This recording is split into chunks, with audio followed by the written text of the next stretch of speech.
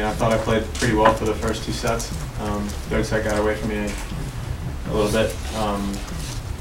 You know, I feel like I left one out there in that first set. But I mean, he played well. I mean, he was returning everything, and he beat me tonight. So Jim, can you just give your assessment of the first day? Sure. Well, obviously credit should go to the Spanish team. Those guys played 2 great matches.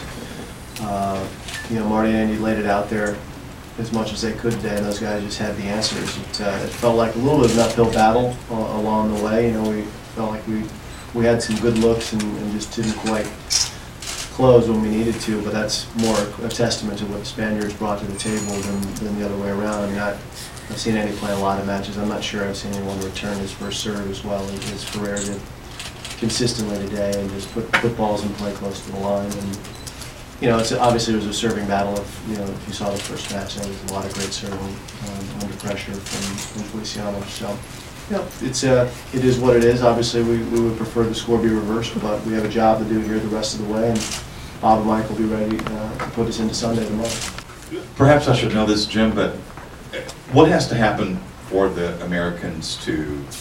Is it too late for us to win this thing? No, it's a best of 5. So we've lost the first 2 matches. We can sweep the next 3 and advance to the semifinals. We have to win the next 3. Correct.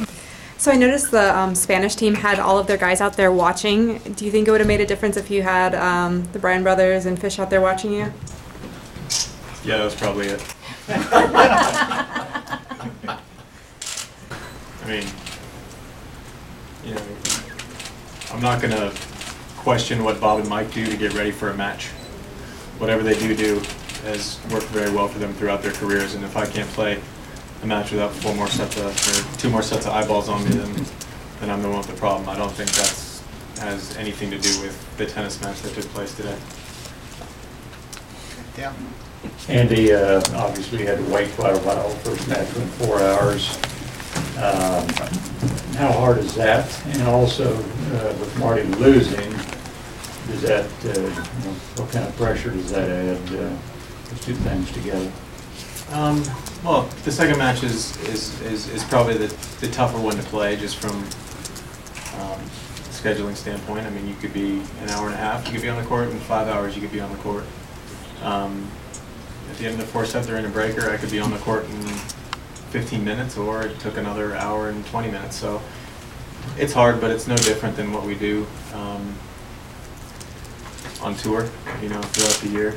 And yeah, I mean, there's pressure on me, but I've played that 0-1 match, you know, 12 times, or I mean, in my career, and I've done well most of the time. I didn't get it done today. That's it. Obviously, it's an uphill battle.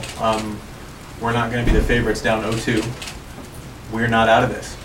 I don't think Bob and Mike have lost to Verdasco Lopez. I think Marty has a winning record against Ferrer, and I'm 7-1 against Lopez. So, 1 match at a time. We can still do this.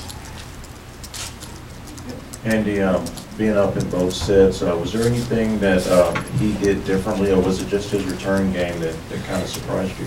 It didn't, well, surprised me, but he has a reputation for being one of the best returners in the world. First 2 sets, it was just, I mean, a couple points go either way. I mean, 1/4 of an inch on the baseline call, or, you know, they wait another second to challenge, and that's it, you know. Literally, we talk about a game of inches all the time. That's one of our favorite, you know, cute little phrases to use. But I think today that was the case. And then, you know, once you're down 2 sets, I think you definitely try to force it a little bit more. To, you know, I think I tried to win the entire match in the 3rd set, and that was tough. And he's especially tough down 2 sets, just because he's so physical. I mean, we were having rallies that were 30, 40 balls long. The guy doesn't get enough respect. He's been a top 10 player for 8 years now. The guy's made the finals of Masters. I mean, he's made the semifinals. He's beaten Rafa. He's beaten everybody. So the guy can play tennis, and he played well today. Andy, any thoughts on either the results of this, given that it's in your hometown, or just what you observed from the home crowd today? Well, being that it's here, it doesn't change anything. I mean, it doesn't change. 0-2 is 0-2 no matter where you are. You know, I love Austin, but it can't change numbers, especially when we lose 2 matches. It's disappointing, but what are you going to do? You get the boys to go out and get a win tomorrow. Hopefully they'll feel some of the pressure to close on Sunday.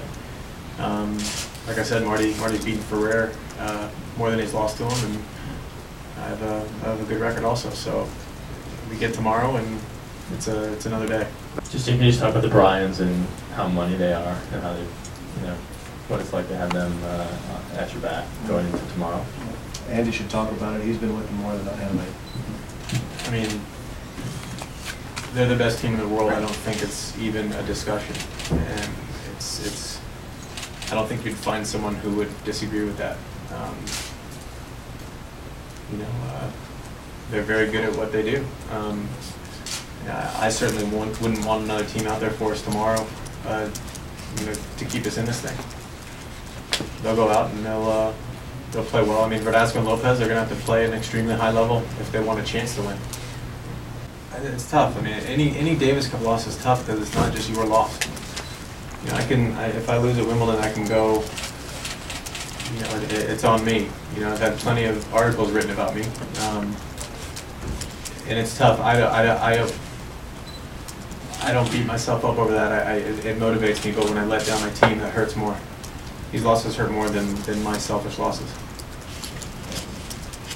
Andy, you obviously have respect for your opponent tonight. What would you like to improve individually about your game going into Sunday?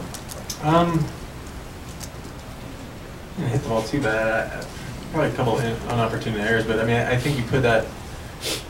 You have to force it against him. The guy's so fast. I mean, I felt like he was everywhere, so I was forcing it a little bit. And when you play higher risk, you're gonna make more errors. It's tough to play high risk and make less errors. I mean, it doesn't. If you throw Hail Marys, you're gonna throw more interceptions too. That's why you got a run game. So I felt like I hit the ball pretty well. I just gotta play better on those big points. He played them better than I did tonight.